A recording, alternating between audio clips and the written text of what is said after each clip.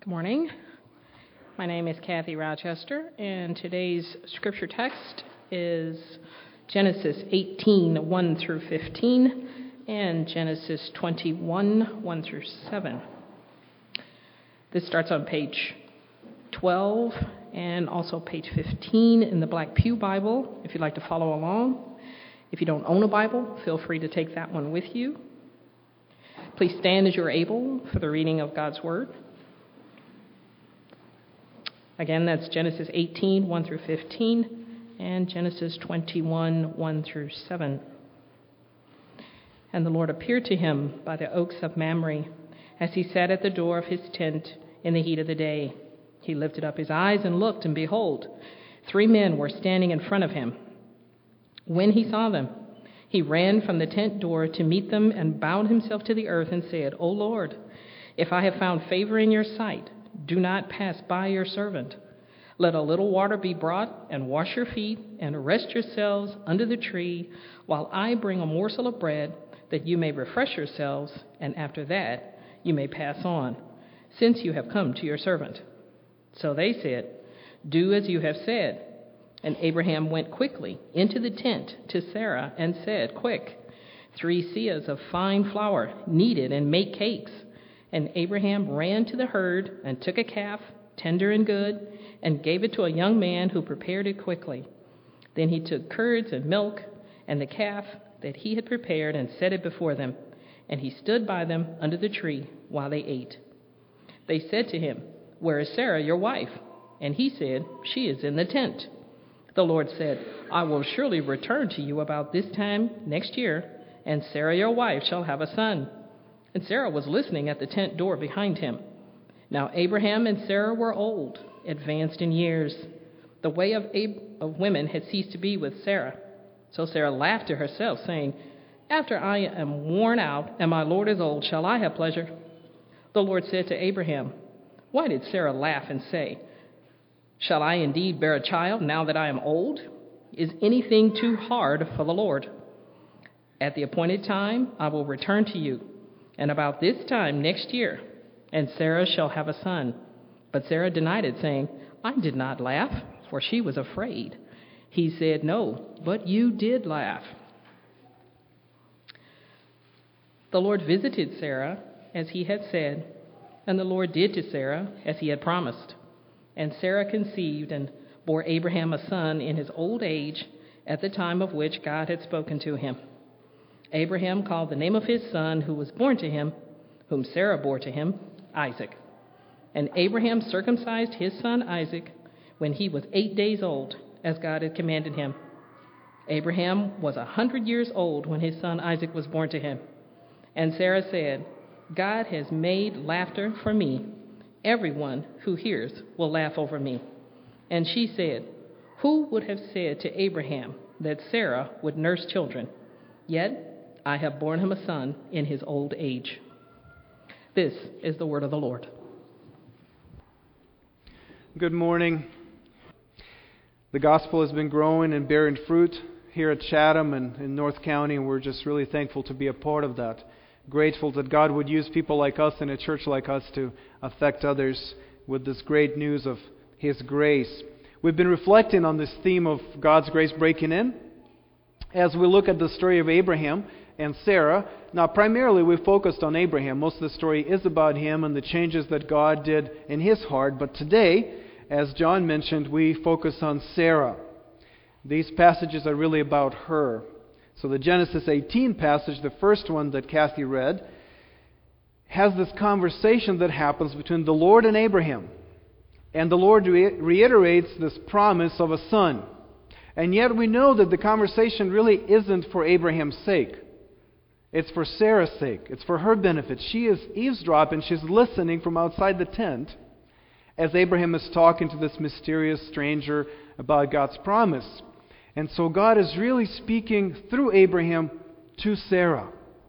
And so Sarah responds in this quite a natural way, just laughing at the promise of her and Abraham having a child. She's 90, he's almost 100. It just does sound ridiculous, let's admit it. And so she laughs. And there's this this bitterness and disbelief and hopelessness in her laughter? Of course, God hears her laugh and confronts her with that fact, right? God doesn't want to leave her be with her bitterness and hopelessness. He wants to press her on that and confront her, have her face the state of her heart. And so God says, "Why did you laugh?" And she's caught in the act, right? God heard her laughing. And yet she panics and she denies it. She says, "I didn't laugh." And then this very humorous passage comes when God and Sarah, like two kids, just go back and forth. And God says, "You did laugh." And she says, "No, I didn't." "Yes, you did." And she says, "No, I didn't." He says, You did too." She says, I did not. And they just go back. It just makes me laugh every time I read this. She's talking to God and she's not going to admit that she was laughing in disbelief. Now, fast forward a year or so to chapter 21 of Genesis, which we also read that passage. And she is holding this newborn baby, Isaac, whose very name means laughter. She's holding this baby in her arms, and she laughs. And she knows other people are laughing at her. And she is completely at peace with the fulfillment of God's promise. This is quite a different laughter that happens here. It's a laughter that's full of hope. It's a laughter that's full of joy. There's no bitterness or insecurity or hopelessness anymore.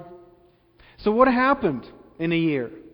What happened to this woman that laughed out of bitterness and despair to now that she's holding this baby and laughing at herself in many ways, laughing joyfully? What happened? Well, God's grace broke in. Something happened through that child. Through Isaac. God did something in her heart, in Sarah's heart. God isn't just concerned with Abraham. He's also concerned with Sarah. And God did something in her heart that changed the way she laughs now. There's a difference in her laughter now that exposes a deeper change in her heart. So that's what we're talking about today. We're going to look at how grace can change our laughter. I have two major points to the sermon. Number one, how God's gift of Isaac changed Sarah's laughter. And number two, how God's gift of Jesus can change our laughter. So let's look at Sarah's laughter first and then our laughter second. Now, as I mentioned, everything changes because of God's gracious gift of Isaac, whose very name means laughter. Three things result from this gracious gift. This gift conceives a sense of wonder. It causes a feeling of gratitude, and then it creates a state of humility. So let's work through these: wonder, gratitude, and humility.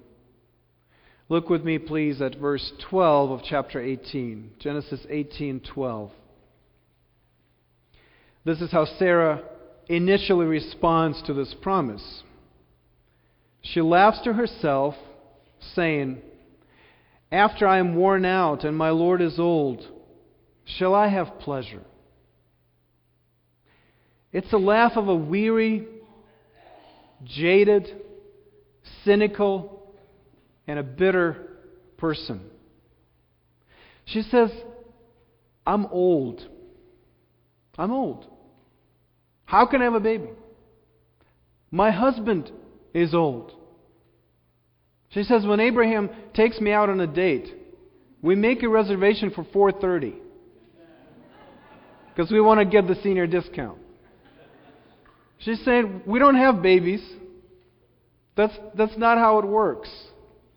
T.S. Eliot wrote these lines, probably thinking about somebody like Sarah. I grow old, I shall wear the bottoms of my trousers rolled. Shall I part my hair behind? Do I dare to eat a peach?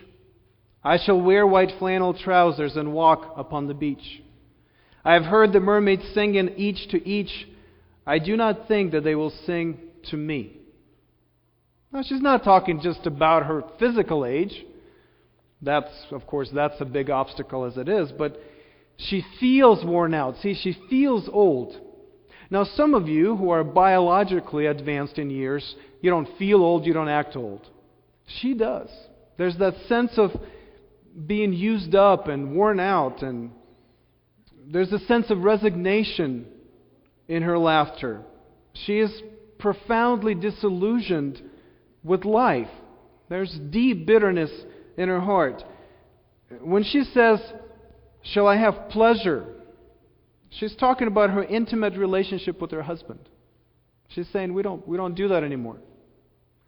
Even the normal joys of marital life seem out of reach for her. It's not available to her anymore. She doesn't think that normal, joyful, happy things happen to her anymore. And God says, "I will have a baby." Wonderful things like that just don't happen to people like us. That's why she's laughing in a bitter kind of way. What's really absent from Sarah's life is wonder. She can't even imagine something great, something incredible, something amazing happening to her. It just doesn't seem feasible that a miracle would happen in her life. There's no space for a miracle in her worldview. And maybe that describes you. Maybe you laugh like Sarah did as well. Maybe you feel disillusioned and weary and worn out and bitter and hopeless. And so maybe when you laugh, the rare times that you do laugh, your laugh betrays that. Is there wonder in your life? Do you believe and expect something amazing happening to you today? Do you have a mindset that allows you to imagine that a miracle may occur in your life? Now, we live in a culture and in a time that could be characterized by the loss of wonder. I don't know if you've seen this video. You can easily find it online. Comedian Louis C.K. had a bit on some late night show about maybe 7-8 years ago. He captures this wonderlessness well, in my opinion. This bit is called "Everything is Amazing and Nobody's Happy." Everything is amazing, but nobody is happy. He talks about our generation being the generation that has experienced the most amazing advances in technology. Even in my lifetime, things have happened that I could not have imagined 10, 15 years ago would happen. And yet, Louis C.K. says that it's wasted on a generation that takes it for granted and is ungrateful, that is constantly frustrated with the things that we couldn't even imagine would exist. And so he uses this funny examples of, somebody getting out their phone and being frustrated with the speed of the connection, right? It's just not coming up fast enough. You've all done that, I know. And so you look at that phone and you say, "Man, I can't believe how slow it is." And Louis C.K. says, "Give it a minute. The signal is going into space. It has to come back." And then he talks about this experience he had on an airplane where this was the first time that Wi-Fi was available on an airplane. I think by now most of us are used to it, so in a matter of several years. But at that time, it just became available. The first time he's on an airplane with somebody who's using Wi-Fi, and it's now readily available, and they announce it. It's a big deal. And the guy connects to Wi-Fi and is watching a video, and then it goes out. Pilot apologizes. They're still trying to work out the kinks of that. And the guy that was just using that for a minute, for the first time in his life, in the air, is utterly crushed. And saying, "This is ridiculous, that this doesn't work." And Louis C.K. says, but you didn't have that a minute ago. How could you be so frustrated that something doesn't work that you didn't know even existed a minute ago? And yet we are so easily disappointed, right, with these amazing things. Air travel, those kind of things. I mean, it's amazing that things like that happen, and yet none of us think it's amazing. We complain about these things, right? We complain that Wi-Fi at our house is not fast enough or doesn't reach in every closet of the house. Right? I mean, what is it about us that we are just immune to wonder? These things are really incredible. And yet we don't see them that way. We've become more cynical and more bitter with time, it seems, the more amazing things we have around ourselves. Now, when Isaac is born, so chapter 21, Sarah's sense of wonder is restored. Now, it's important to recognize that this amazing change, this transformation happens to a very old person. Why am I bringing up her age all the time? Well, because during the course of life, we gradually lose wonder. It doesn't happen overnight. If you have small children in your house, you know just how surprised they can be with something that is just so normal to us, right? My Polly, if I tell her, tonight we're going to have pizza for dinner. I don't usually make an announcement of that, but I tell her that. And she says, "Really?" That's her response every time. She says, "Wow, I love cheese pizza." That's how she responds to normal stuff. She's excited about everything in life. Like bonfires, driving in the van, choosing one van over the other is a surprise to her. Mornings, big deal. She just wakes up and it's great. It's daylight. It's great. I mean, things like that. But with time, and we all started there, all of us were excited about those things. But with time, you lose that. As you get disappointed in life, as your dreams don't come true, as you realize that some things, they're just going to keep happening again and again and again, and you can easily take it for granted. We become jaded and cynical. We lose that childlike excitement and this expectation of the miraculous. You lose it over time, just by living. And so when Isaac is born, Sarah's childlike wonder is restored. It's like she travels in time and she starts acting like Isaac. She experiences life in just a different way now. This is verse 7 of chapter 21.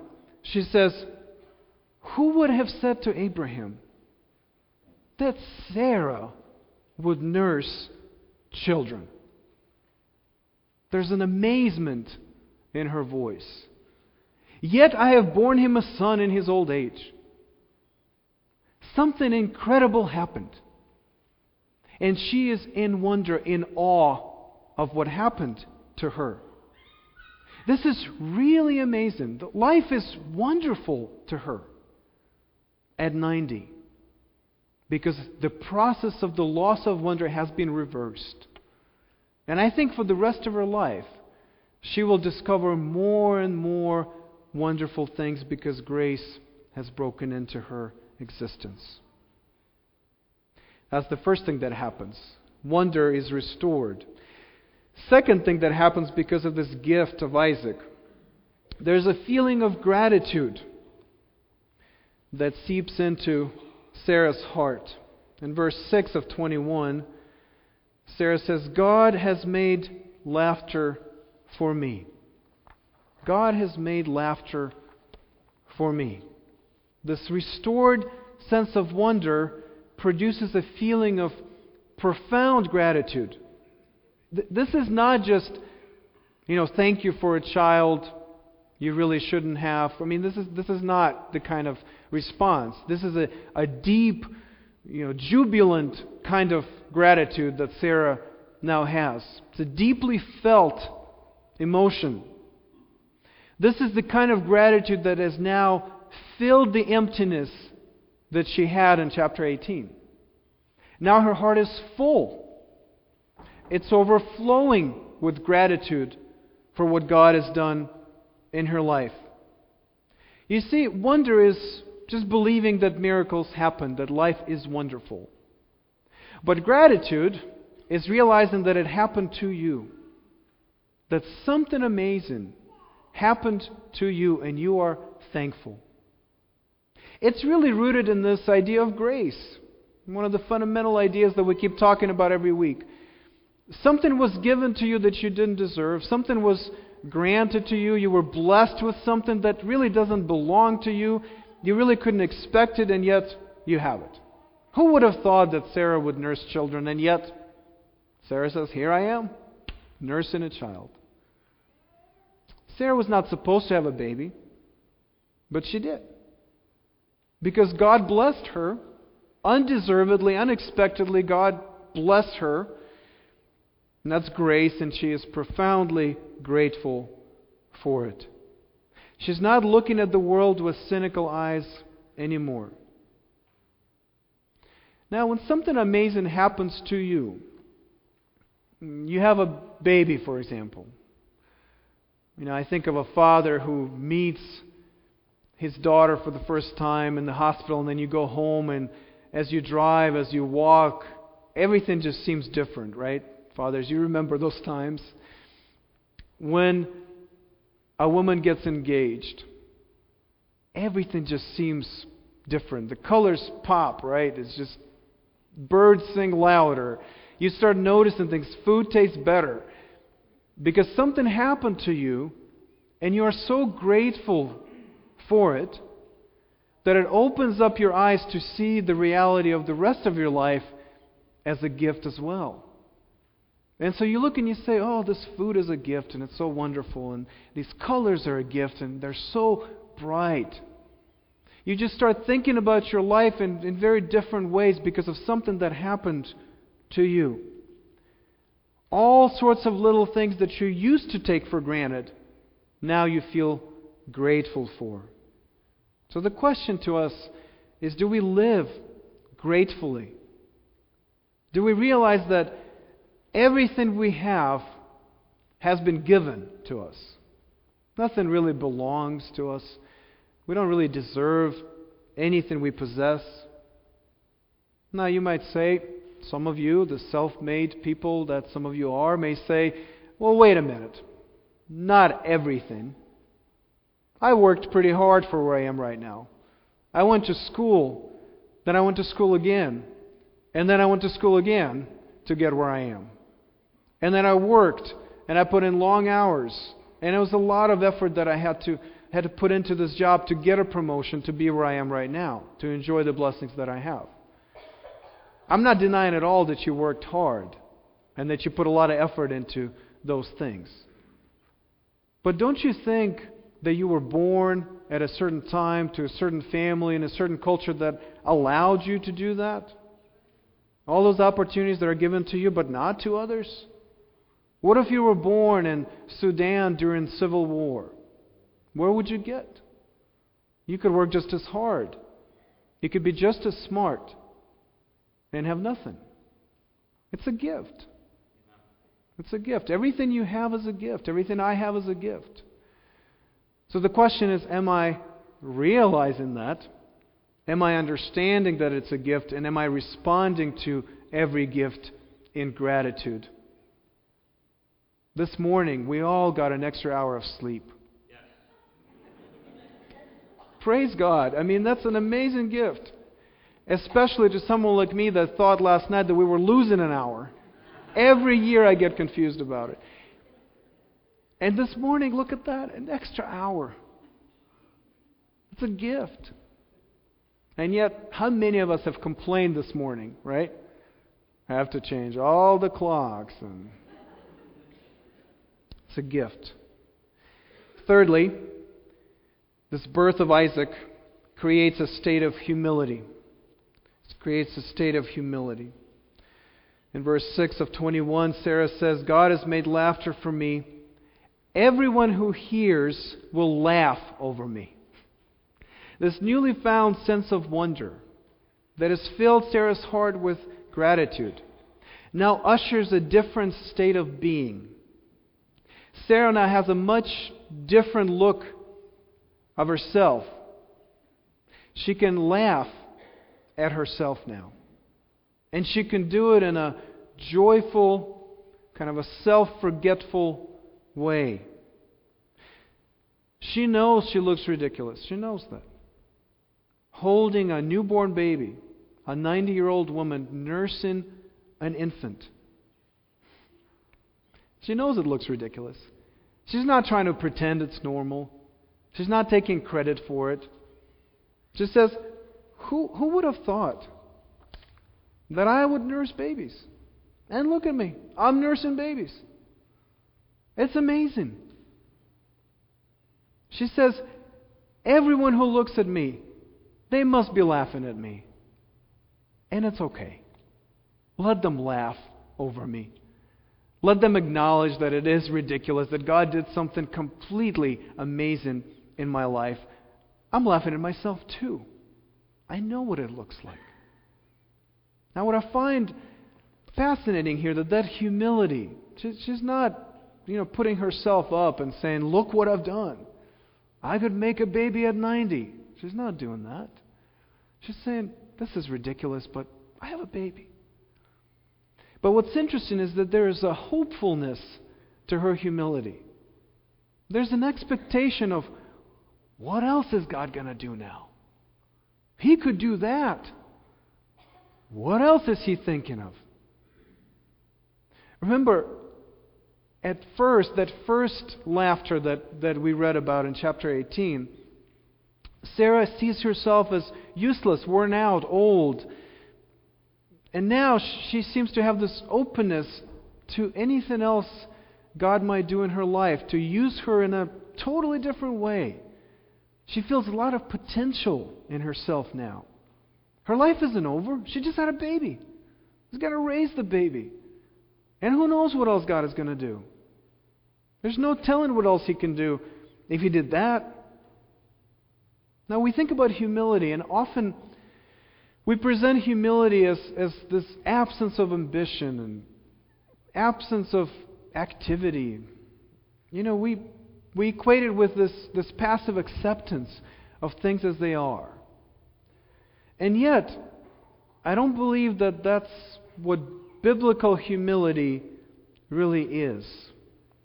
Humility, at its essence, is simply just an accurate view of yourself.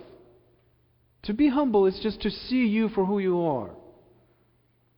Of course, in relation to God, as totally dependent on God, that's humility. It's not putting yourself down. It's not thinking of yourself less than you really are. It's just thinking of yourself as totally dependent on God, which is exactly what we are. It's accurate, it's right, it's correct to think of yourself as completely dependent on God. That is humility. And we know what people who are totally dependent on God, what they can do, what they're capable of, don't we? We hear so many stories of people doing amazing things that think nothing of themselves and everything of God. They built cathedrals, those people, those humble Christians. They discover lands. They create art. No other religion has produced so much art as Christianity. They start national movements. They adopt children. They change cities. That's the product of humility. It's people who have an accurate view of themselves as completely dependent on God are now being used by God. By God who has no limits and could use us any way He wants if we are available to Him. G.K. Chesterton said that angels can fly because they take themselves lightly. Angels can fly because they take themselves lightly. That's humility. They're flying. They're not staying on the ground. Please notice that. But the reason they can fly is because they have an accurate view of who they are. And so should we. Now let's shift gears a little bit. We'll revisit some of these themes, but I want to make it practical to us. I want to root it in the gospel, which is our experience. We're going to look at another gift that can transform our laughter. Hundreds of years later, God makes another promise to another woman. She wasn't old, nor did she have an old husband. She had no husband. She was a virgin. And the angel told her that she will bear a son. Mary says, "How can it be? I don't do that kind of stuff. I know how babies are made. That's not what's happening. How can I have a baby?" And the angel says, very much like what the angel says in Genesis 18, nothing is impossible with God. Sense of wonder is returning. This baby, this son, would not just save Mary from hopelessness and emptiness like he did with Sarah. He would save all his people from their sins. As Ambrose put it, this child is the joy of all who check the dread of fearsome death. He took away its terror and became for all people the forgiveness of their sins. Mary's child is a gift to all of us. And friends, if Sarah's laughter was so dramatically transformed by God's gift of Isaac, how much more should our laughter be transformed by God's gift of Jesus? Do you see how much greater this gift is comparatively to Isaac? And yet we saw a dramatic transformation in Sarah. Imagine what God can do with us who've been given Jesus. So let's walk through these wonder and great gratitude and humility as we did with Sarah. Gift of Jesus conceives a sense of wonder in our lives. Remember, Jesus said several times that we must become like little children to enter the kingdom of heaven. What is he talking about? Well, a couple of different things, but certainly one of them is this childlike faith, the childlike wonder. Remember, children start out that way and then something happens. So talking to adults, Jesus says, you must recover the sense of wonder that children have. You must have the same experience of life and me as children do. In simplicity. In this expectation of the miraculous happening in your life. So let me ask you, like John Newton, the great hymn writer, are you amazed at God's grace? Or like Charles Wesley, can you sing along with him, standing in awe of what God has done for him and what He's done for us? And can it be that I should gain? I mean, notice how he's phrasing it. Can it really be that I should gain an interest in the Savior's blood? There's a lot of awe and wonder in this hymn. Died He for me who caused His pain. I caused His pain, and yet He died for me. For me who Him to death pursued. Amazing love. How can it be? Listen to the emotion of the hymn writer. Wesley saying, how can it be that Thou, my God, shouldst die for me? Wonder returns to us, those that have been given the gift of Jesus.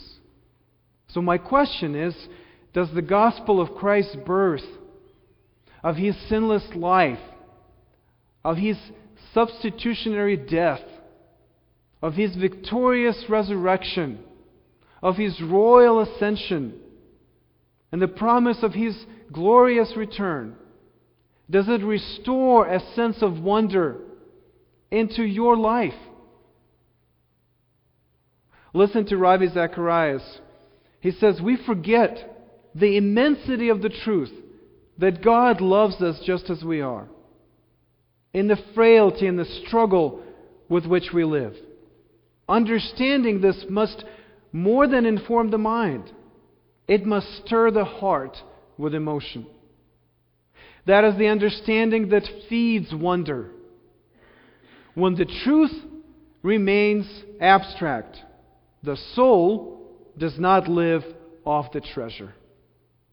When the truth remains abstract, the soul does not live off the treasure? Does your soul live off the treasure of the gospel? Do you see the gospel as wonderful?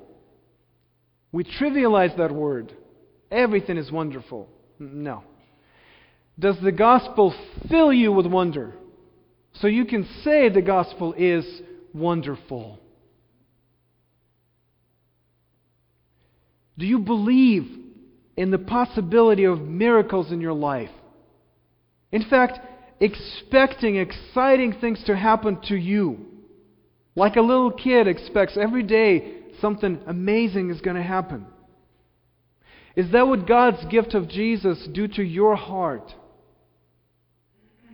I'm afraid that for many Christians, the story of the gospel seems dull and boring. Listen to Dorothy Sayers, a friend of C.S. Lewis's and Tolkien and others.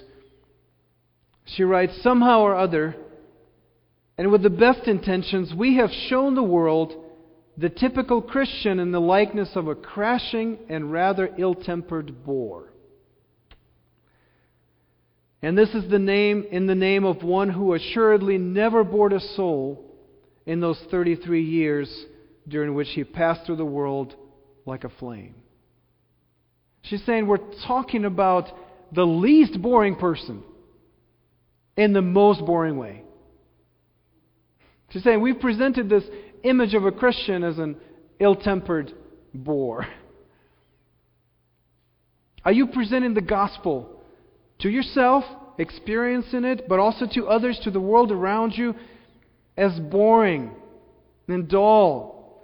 Some dry dogma, some collection of facts, some scheme of salvation you have to walk through step by step?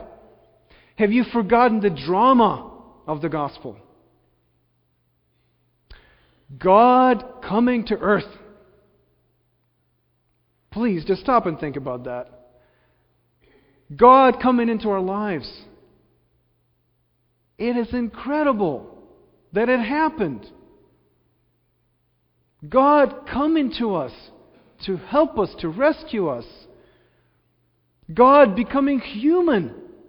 Not just showing up and telling us what to do, but becoming like us, changing humanity from within. How can anybody say it's boring?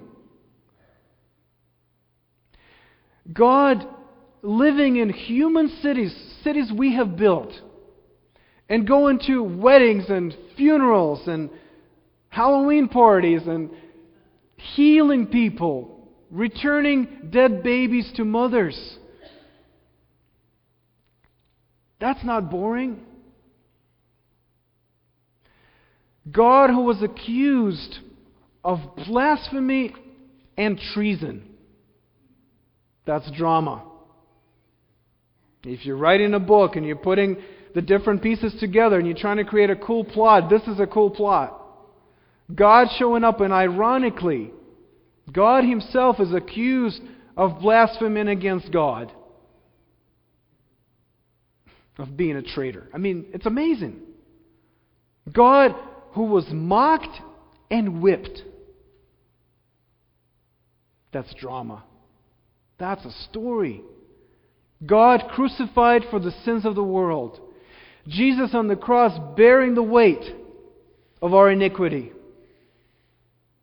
God dying. Oh, come on, that's exciting. I mean, it boggles our mind. Yes, God coming to us as a human being, that's amazing. But then God dying, the immortal, embracing death, being buried in a grave, and then God raised on the third day. Exactly as the prophecies have declared. Then God ascending into heaven again, but never giving up His humanity. God returning to restore peace and justice to the world. God ruling His creation again. That's not boring. How can we make it boring? Man, it takes some effort to make this story dull. Let's stop doing that. Stop making the gospel boring.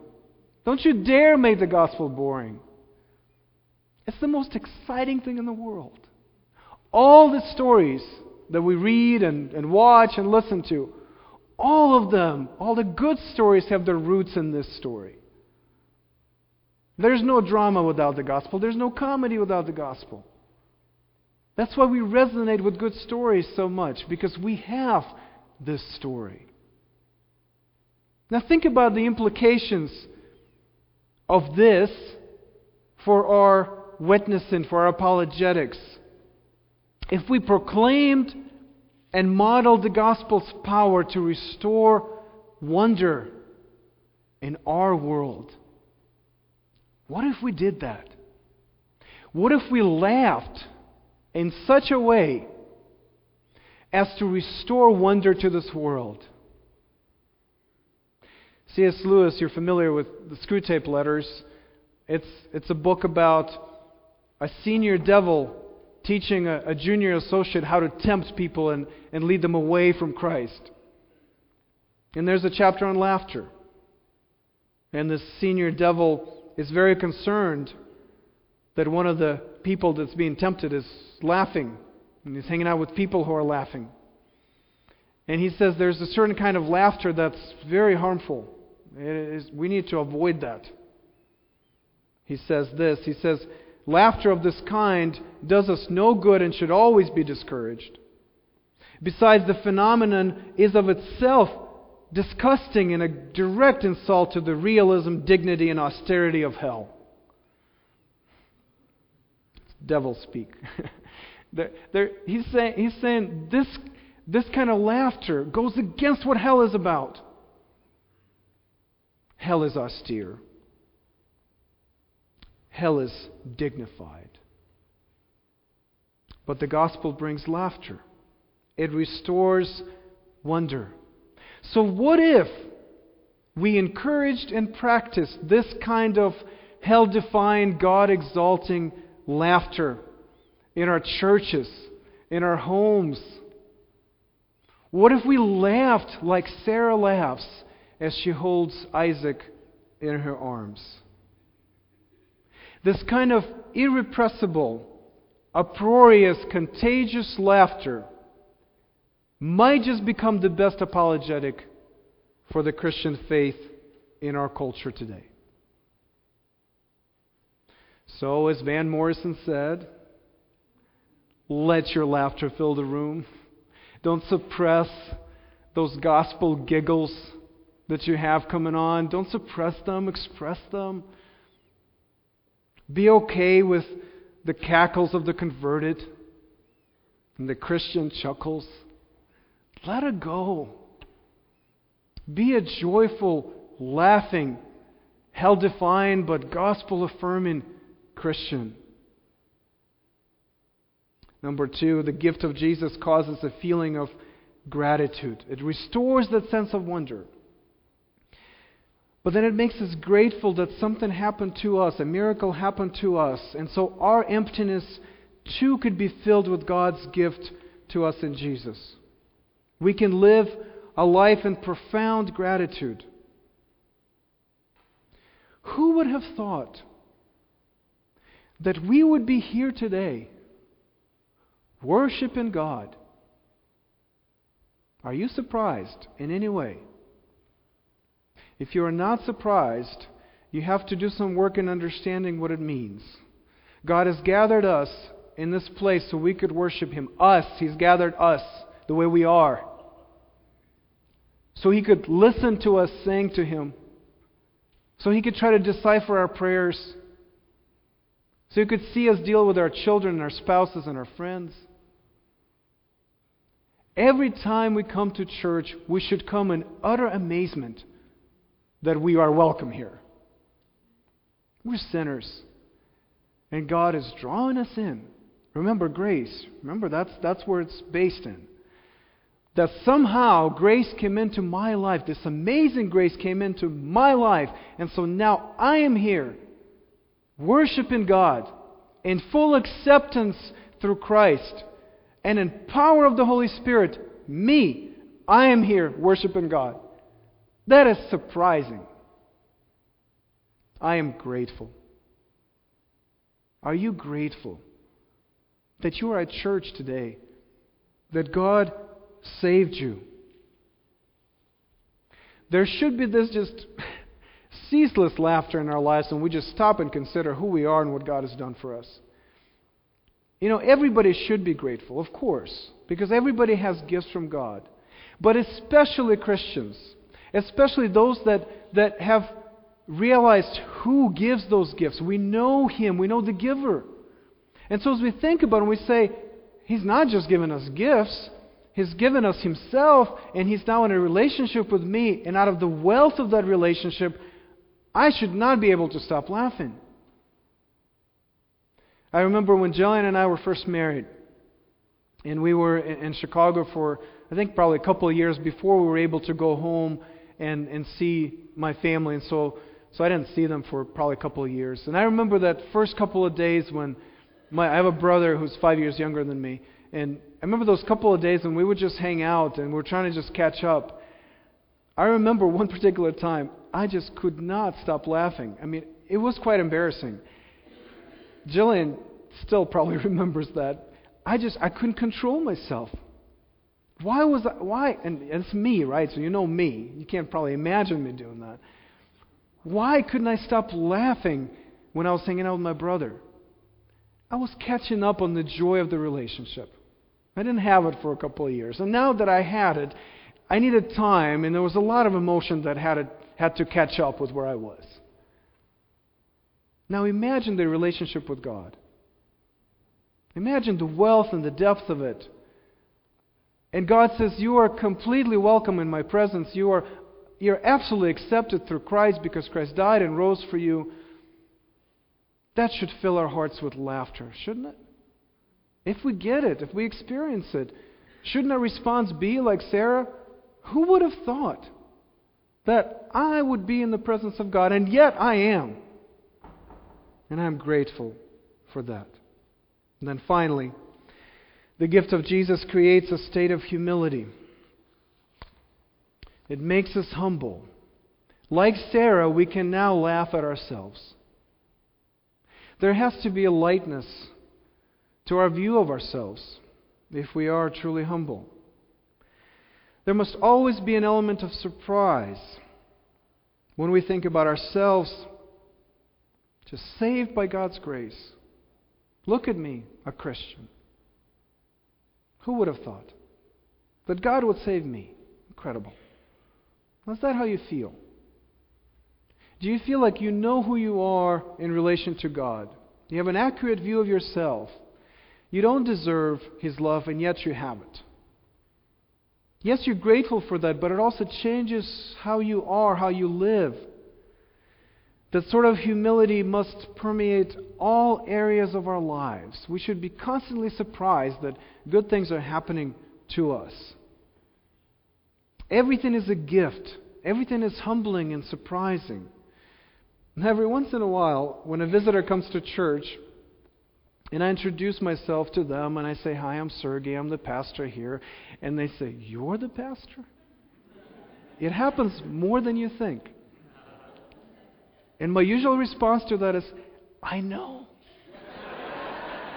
I am just as surprised as you are. That God would choose me to preach the gospel to His people. It shouldn't be. And yet, here I am. See, when you experience things like that and when you process them to the gospel, it changes you. It must change you. It must permeate your whole life, where you are just constantly surprised that God has given you all these wonderful gifts. And so we live then differently in light of that. Remember, humility isn't about passivity. It's not about just accepting your old wretchedness. That's part of it, but there's more to it. It drives you to live differently. Now that you are dependent on God, you've realized that you are who you are, accurately assessed yourself, and you say, I cannot live unless I am utterly dependent on God. and everything I have is a gift from Him, if that's true, that forces you to live differently. Now you live courageously and audaciously, taking on every challenge for God's sake. Not for your own sake. I can't do it. I can't overcome any of my challenges, but because I'm dependent on God who can, now I can live a different kind of life.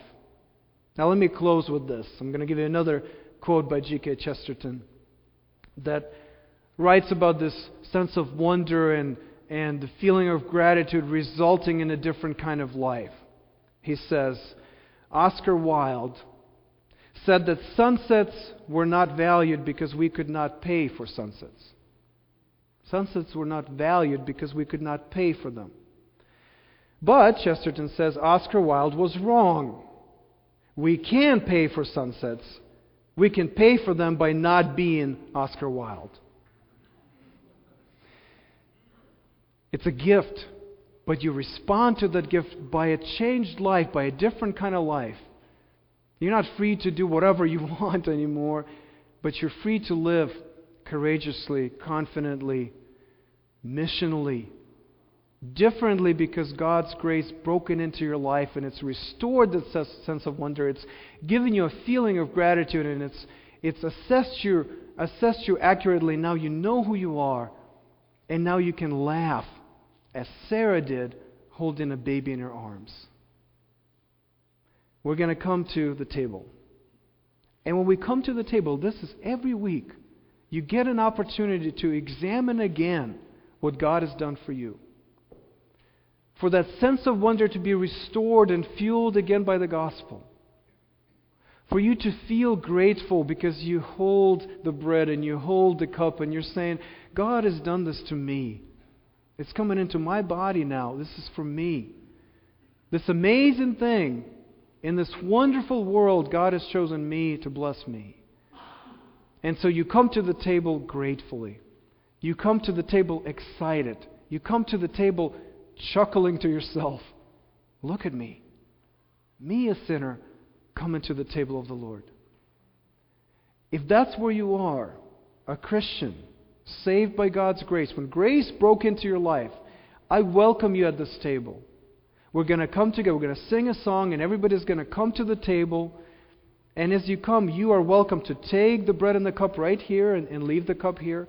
Or you can take it back with you. If you feel like you have more time to reflect, you can pray. The song is going to be longer, so you have time to reflect and think about your life. Am I grateful? Am I in awe of Christ today? And then take it on your own time before the song is over. But if you're not a believer, if what I've said, it doesn't mean much to you, maybe you're wrestling with it, but you haven't made that transition, you haven't embraced grace of God, I encourage you not to come to the table, but come to Jesus. See Him for what He is, and embrace Him as your Savior, the gift of God that can change your laughter too. Let's pray as the musicians come up, and then we will take communion together. Father, we praise You that You are a God of wonders, that You are a God of miracles. That's just who You are. You're not limited by nature of this world. You do amazing things in the world and in our lives, and I pray that You would restore that sense of wonder in our hearts, especially for some of us that may have come to church particularly burdened by something and feeling used up and worn out and too old for anything good to happen to us. Lord, would You reverse that progressive loss of wonder, and would You fill our hearts again with the possibility of the miraculous, of grace changing us. Would You make us grateful as we think about Jesus and what He did? His birth, His life, His suffering, His death, His resurrection, His ascension, the promise of His return. It's amazing. Don't let us make it boring or just go through the motions right now. But let us be grateful for what You've done for us. May Your Holy Spirit change us. For some of us, it means for the first time coming to Christ. For others, it means a renewal of faith. For others, it just means extra encouragement and another experience of our connection with you by faith. Lord, I pray that you would do that work in your goodness, in your mercy to us. The Lord Jesus, on the night when he was betrayed, took bread, and when he had given thanks, he broke it and said, "This is my body, which is for you. Do this in remembrance of me." In the same way also he took the cup after supper, saying, "This cup is the new covenant in my blood. Do this as often as you drink it in remembrance of me. For as often as you eat this bread and drink the cup, you proclaim the Lord's death until he comes."